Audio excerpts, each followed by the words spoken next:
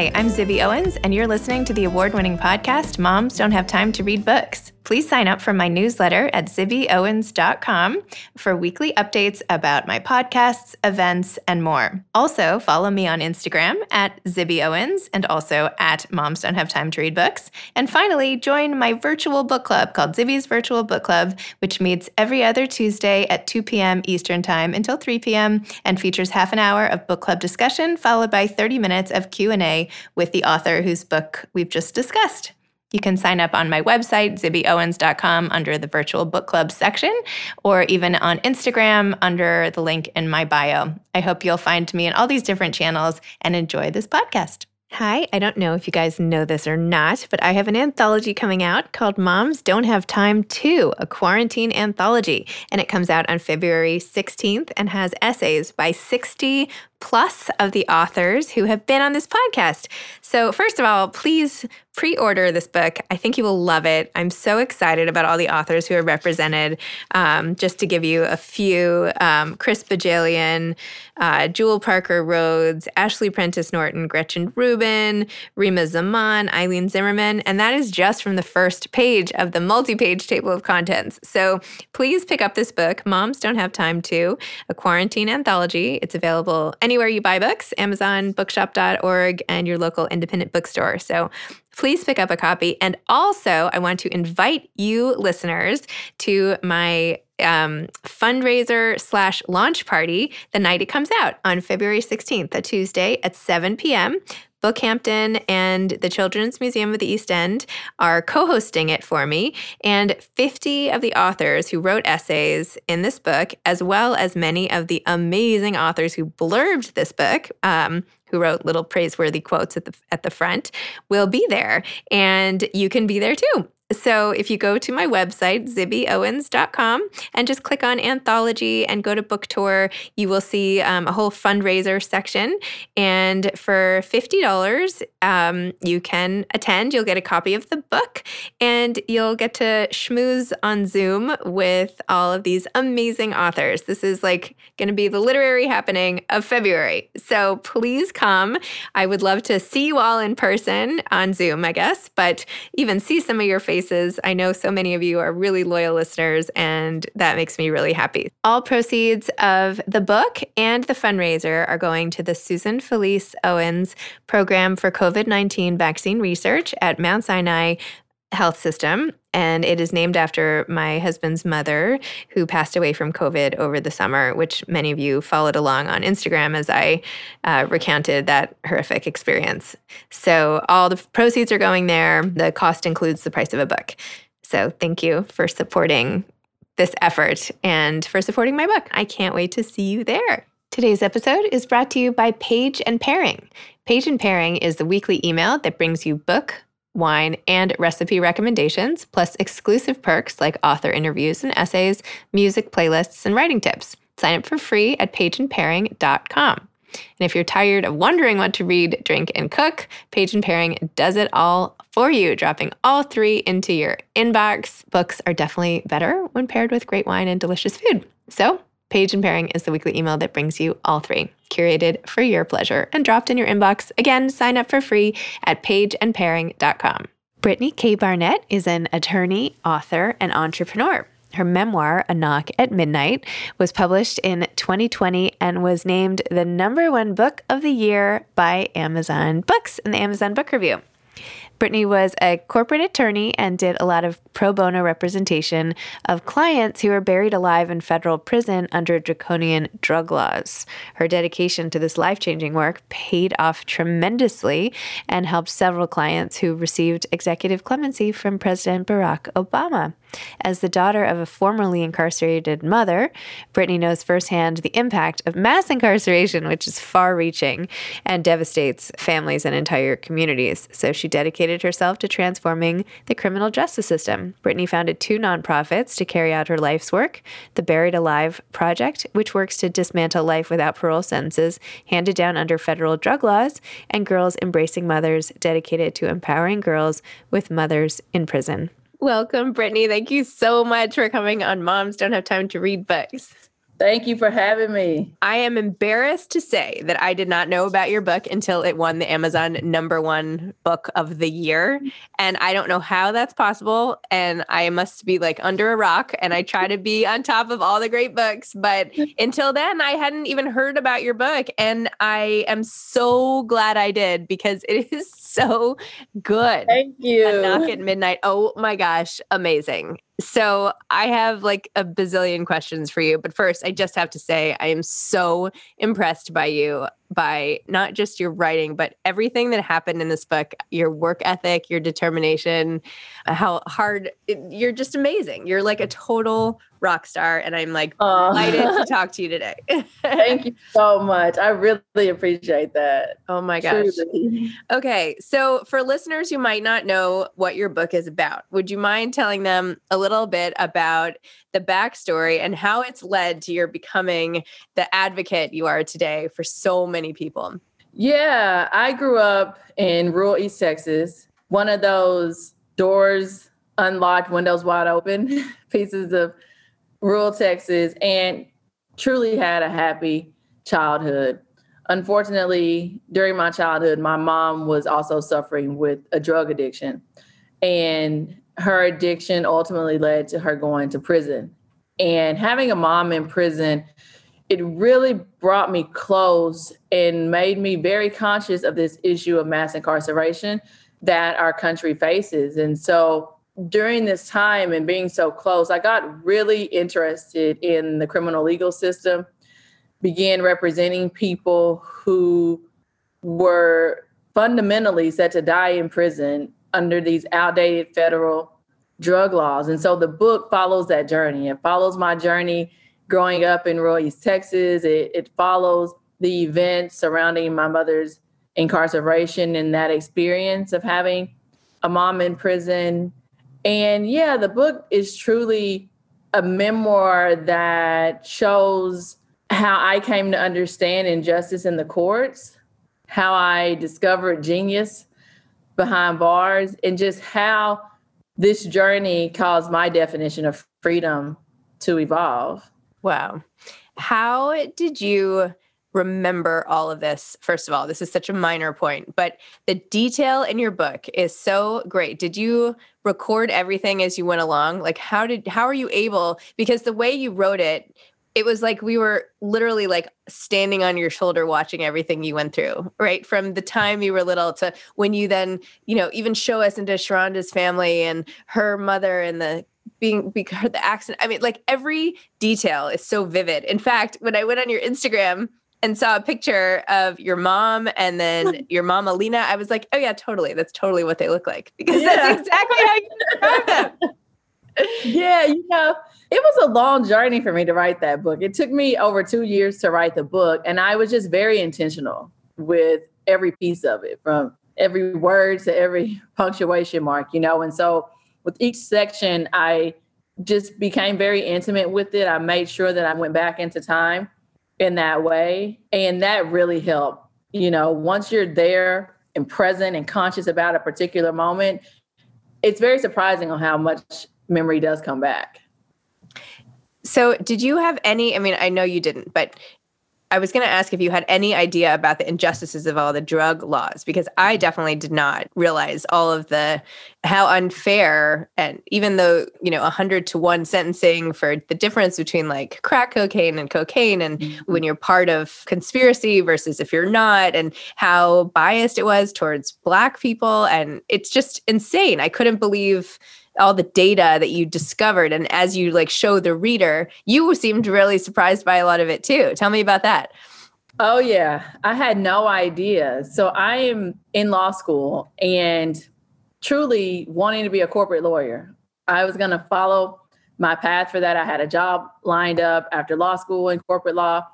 And so during this time, I took a critical race theory course. It's a course that analyzes the intersection between race and the law. And I was writing my paper about this disparity in sentencing you mentioned between powder cocaine and crack cocaine and how it was disproportionately impacting people of color, in particular Black people. And I was shocked by what I learned. I was shocked at how little to no legislative history was there surrounding this law, which was the 1986 Anti-Drug Abuse Act, I was shocked at how arbitrary the disparity in sentencing was with this 100-to-1 ratio, which means that you could have 500 grams of powder cocaine. I could have only 5 grams of crack, and we would receive the same sentence in prison. And, it's not lost on anyone then, especially now that in the late 80s, more affluent white people were using powder cocaine, and crack cocaine was running rampant through communities of color, in particular Black communities. And this caused such a wide disparity in sentencing to the extent that even today, over 80% of the people in federal prison for drug offenses are Black and brown people. And it was shocking to me as a law student to learn that, especially learning it based on just how unfounded these assumptions were that crack cocaine was more severe than powder. And what was also shocking to me was after the law passed, the Sentencing Commission and members of Congress and courts, they all began to see just how unjust these laws were. And so to see how the laws were put into place, to see this change of heart, if you will, surrounding the laws, but to know that people are still in prison serving these draconian sentences, it was quite eye-opening for me. And even as the laws started to change and you would get so excited, then you would realize that a lot of them weren't retroactive. So yeah. I feel like you were wringing your hands a lot of the time of like, how could you change it? And then finally you were able to figure out your path. Absolutely. Absolutely. It was totally just the way it reads in the book, trial and error for sure. And, even learning that, like, oh, I'm getting so excited because I see how minds are evolving and this country is evolving as it relates to crack cocaine. And I'm seeing the laws change. And then I'm like, oh, well, it's not retroactive. Oh, another law change. Oh, it's not retroactive either. And so it was just unconscionable to me, that we have people serving life sentences today under these outdated federal drug laws. And to me, and I would think to any reasonable person, if the law is wrong today, it was wrong yesterday. Right. And now, of course, you've started all these different nonprofits to helping people escape from these sentences and overturn what had been going on before. Your Buried Alive project, on the website, it said something like there were still 3,000 or 4,000 people, 3,400 maybe, I don't know, I can't remember, something like awful, like all these people, and the laws have changed and they shouldn't have been in there and they shouldn't be serving life sentences, and yet there they are, and like, what can we do about it? And so tell me about how the nonprofit has that you've built up around it, and how those people can get out. Yeah, I co-founded the Buried Alive project with 2 of my clients, Sharonda Jones and Corey Jacobs. They were both sentenced to life for federal drug cases. Both had never had any convictions before, felony or otherwise. And we were able to secure clemency for them from President Barack Obama. And once they were free, they felt a survivor's remorse, if you will, because they knew they had left so many people behind who were just as deserving of freedom as they were. And so I linked arms with my clients and we co-founded the Buried Alive project to provide legal representation pro bono for people serving life for federal drug offenses. And, to date, we've helped free dozens of men and women who were set to die in prison, who are now living their life after life, as we like to call it. And, still there are hundreds and hundreds and hundreds more. And so we're doing what we can to build a super team of lawyers to help litigate these cases through the courts, and also working on clemencies and working through Congress, quite frankly, to ensure that we have laws that are changed. What was that like? Like, what's the feeling like when you've literally been able, through your hard work and dedication, given someone their entire life back? Tell me about that moment. Oh, it never gets old. It is a feeling that, words can't even begin to touch. It's such a joy and elation. People have to understand, and remember that life without parole is the second most severe penalty permitted by law in America, other than the death penalty. And this sentence, it screams a person is beyond hope. It screams a person is beyond redemption. And it truly suffocates mass potential as it buries people alive. And to know that my clients, people like Sharonda Jones and Corey Jacobs and Chris Young, who you read about in the book, are said to die in prison, they're literally serving the same amount of time as the Unabomber. It's heartbreaking for me. And so to be able to tell them that we've given that life sentence back, as we like to say, and they are free, yeah, I get chills just thinking about it, you know? You are an angel. I mean, truly, that this is become your life's work, and that you're so smart and dedicated that you can do it. It's amazing. Like, it's just amazing. And it's amazing to watch from the outside and to have read about it. And, you know, even when like your name was in my inbox, I was like, oh my gosh, like, because I feel like you're just such a hero. It's truly amazing. And I feel like it would be so great if other people would follow in your footsteps, right? Other people who have your brains and your potential, who could work towards helping people get their lives back versus, you know, I know in the beginning you wanted to be like Claire Huxtable and, you know, be a big corporate lawyer, and, you know, you were, and everything. But wow, the value you've added to society by having all these people come back in people's lives, and even reducing the sentence for your one family friend when you were like, well, like I got him from life to something like 32 years, like, and how they were all like celebrating. I mean, it's just such a huge deal. I mean, this sounds so obvious, but I don't know. I'm just heaping praise. Which is thank you. I appreciate it. I appreciated it so much. And, you know, it's an honor and a true privilege for me to do this work. I am grateful to my clients for trusting me with their lives, literally trusting me with their lives. And it's a task that I don't take lightly. And I always say I fight for my clients' lives as if it were my own, because it is. You know, we are all one, and what impacts one directly impacts us all indirectly. And there is so much untapped genius in this population of people who are incarcerated, who are formerly incarcerated. And I've seen it firsthand. And it's true ingenuity our nation needs to thrive. And so the human potential there keeps me going. My clients' prayers and strength and empowerment keeps me going. And yeah, I agree with you. I truly hope that more people, you know, join us to help push and drive for impactful change. And tell me about Jem and Milena Rain and 16 Cap, all these, like, how are you running 4 different nonprofits at the same time? Like, this is insane. How are you sleeping? When are you doing everything? Yeah, well, only 2 of them are nonprofits. You know, okay, business. Yeah, they're business. Yeah, I totally believe we can't nonprofit ourselves to a better and just society. But I do have 2 nonprofits, Buried Alive Project and Girls Embracing Mothers. And Girls Embracing Mothers is a nonprofit that empowers young girls with mothers in prisons. We partner with the Texas Department of Criminal Justice, and every single month take a group of girls to visit their moms in prison. And we're truly working to break the cycle and build a bond. And that organization is so near and dear to my heart. It stems solely from my own experience of having a mother in prison. And we've been operating for 7 years now. I have amazing teams. That's one of the reasons I'm able to carry it all. Our program, Girls Embracing Mothers, our program director, Angelica, she was formerly incarcerated. In fact, her and her daughter were in our program just a few years ago. And that's so important to me, that directly impacted people are centered, they're amplified, and, you know, they're leading the way on any movement and any work surrounding them. And so linking arms with Sharonda and Corey, with the Buried Alive Project, and having Angelica lead Girls Embracing Mothers is truly my life's work to ensure that they are at the table, for sure. And Milena Rain is a company named after my grandma, Lena.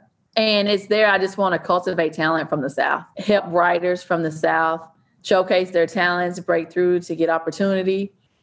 And 16 Capital Partners is similar. I'm working with that company to bridge the gap, to provide resources and capital to formerly incarcerated entrepreneurs. You know, one thing I realized doing the work and writing the book really helped me reflect on this is we have to change the laws. We have to continue our work to get people out of prison.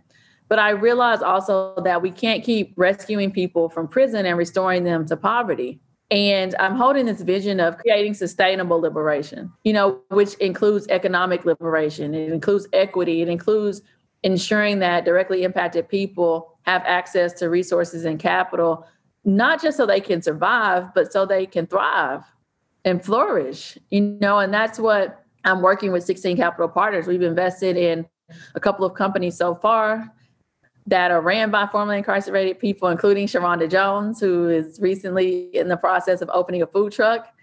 And she'll hire directly impacted people, to work in her food truck. And so it's just about paying it forward and, realizing too that systemic change doesn't always have to come from Capitol Hill.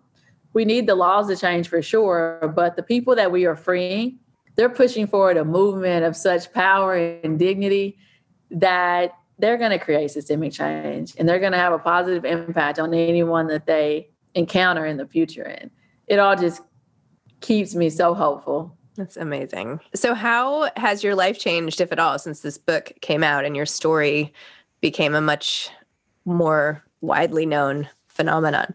Well, it's been amazing. I'm truly grateful at just the public's reception of the book. I'm so thankful to Amazon editors for choosing my book as the best book of 2020. Never in a million years did this small town country girl think that this would be the case. But it's been great. It's really helped to elevate what's important for me, and that's this issue of mass incarceration, and help raise awareness for causes I'm very passionate about.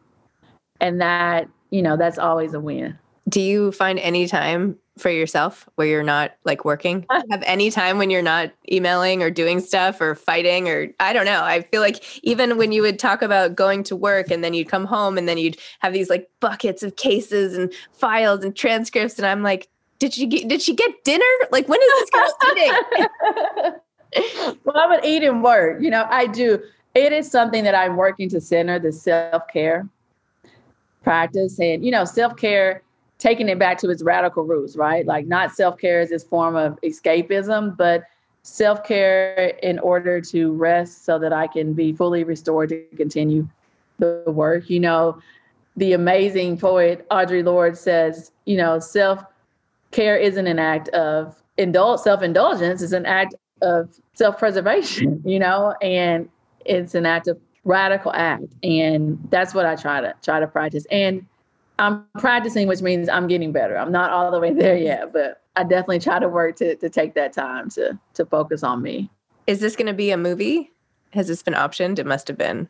Well, we're in a lot of talks, so hopefully there's some news I can share soon. Okay, I bet. I can't wait to watch it. I mean, I feel like I watched it because I read it. It's so cinematic, the whole thing. Oh, thank you. Such a visual writer. Everything is just so clear. And oh my gosh. I want to follow up on all the characters. What's up with your sister? How's she doing?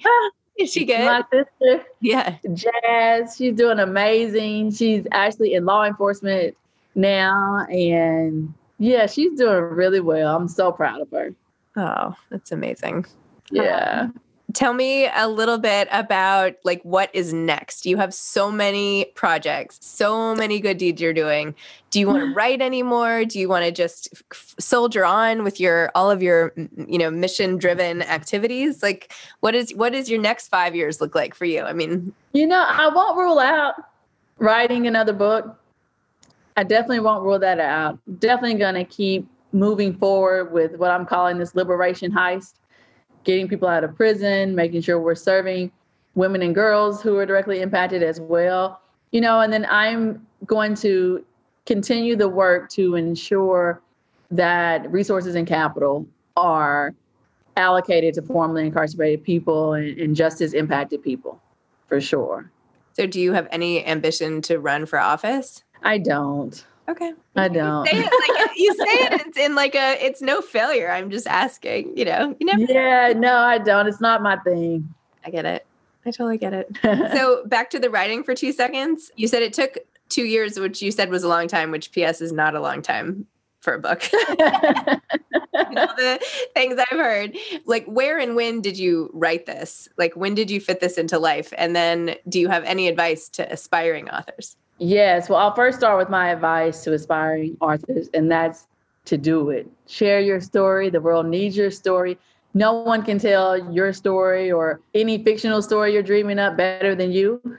And the world needs it. That is motivation that I received from people, and I want to definitely pass that along. I found time in between the work, honestly. I had hoped to set aside a period of time to just focus solely on the book, but freedom calls. And as my shirt says, there's nothing more urgent than freedom. And so I was still able to set aside blocks of time to write and blocks of time to work. And for me, it was a process that was in a way therapeutic, as I talked so much about my childhood experiences and having a mother who was incarcerated. So I had to really be gentle with myself during the writing of that.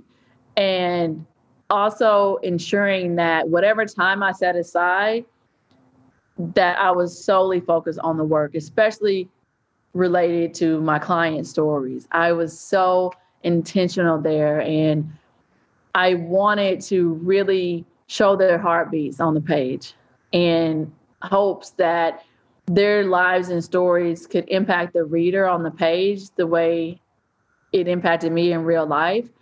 And I knew, because we're dealing with such a vulnerable population and mass incarceration still has all these stigmas and stereotypes that, one word, if I chose one wrong word, it could help perpetuate these stigmas and biases. And so I was really intentional with my clients' stories. I really held them close to heart. And I'm just so hopeful that people see their brilliance and genius and just truly how amazing they are. And, I say all the time, many, many people in prison, they're not bad people. They just made bad choices. And we all make bad choices every day. And really having a chance at redemption is something truly powerful. Wow. Amazing. We didn't even get to the abuse of, there's so much in this book. This is insane. And I see all these books behind you by all these amazing authors. So I'm love to read as well. I see I love to read. Obama. I love to read. You got you have behind your shoulder, I'm seeing both Obama books. Yes, there we go. Tell me about so what, you just read everything, or what's your favorite kind of book to read? I read everything. I really am hooked on reading books by Black authors from the South. As you see, Jasmine Ward behind me, Kiese Layman behind me with Heavy, Sarah Broom, The Yellow House. I recently read Britt Bennett, The Vanishing Half. She's from the South as well. It's so good. And I had her on this podcast. You should listen. Oh, really? I would love to meet her one day. I've been reading so many memoirs and nonfiction and to dive into her book that's fiction. Oh my God. It was so good. And then, I mix it with other books. Like I'm reading a book on the business of venture capital right now, as I'm trying to break into that space to create access for directly impacted people. So it's all a mix, but I've definitely been finding myself draw more to fiction lately. Well, that's a great example of amazing fiction. And I feel like your book and her book were two of the best of this whole year. So, oh, thank you. Yeah, you should definitely, if you ever need a moderator, I'm happy to moderate that conversation. Oh, thank you. That would be amazing. I would have you, I'd invite you over and have a salon. Anyway. Oh, that would be beautiful. And I have a book club called Zibby's Virtual Book Club. So if you have any interest, I would love to have my whole book club read your book, and then you come talk and do some Q&A for half an hour. I don't know if you'd be interested. I would love to. Oh. Let's do it. Let's do it. Okay, great. I'm going to email you about times in the new year. So okay. Awesome. Well, Brittany, thank you. Thank you so much for all that you do for people in the world and all you do to uplift others and open everybody's eyes to the injustices that are there and do it in such a classy way. It's just really awesome. So thank you so much. Thank you for having me today. It's been a pleasure to start my day off, and you are a gem, a true gem. Thank you. Thank you. All right. We'll stay in touch. Book club coming up. Okay. Yes, absolutely. Bye. Thanks to pageandpairing.com for sponsoring today's episode. Go check them out, pageandpairing.com, the weekly email that brings you book, wine, and recipe recommendations. And just a reminder again, please pre-order a copy of my book, Moms Don't Have Time To, a quarantine anthology, and go to my website under the anthology tab for the fundraiser. And I hope you'll buy a ticket and join me and I should have mentioned, all proceeds go to COVID-19 research. So please join me for the fundraiser. Thanks so much. Thanks for listening to this episode of Moms Don't Have Time to Read Books. Don't forget to follow me on Instagram at Zibby Owens and at Moms Don't Have Time to Read Books. Also sign up for my newsletter at zibbyowens.com and sign up for my virtual book club and meet lots of authors on Zoom every other week. Thanks so much to Steve and Ryan at Texture Sound for the sound editing. And thank you to Morning Moon Productions for providing this fantastic intro and outro music.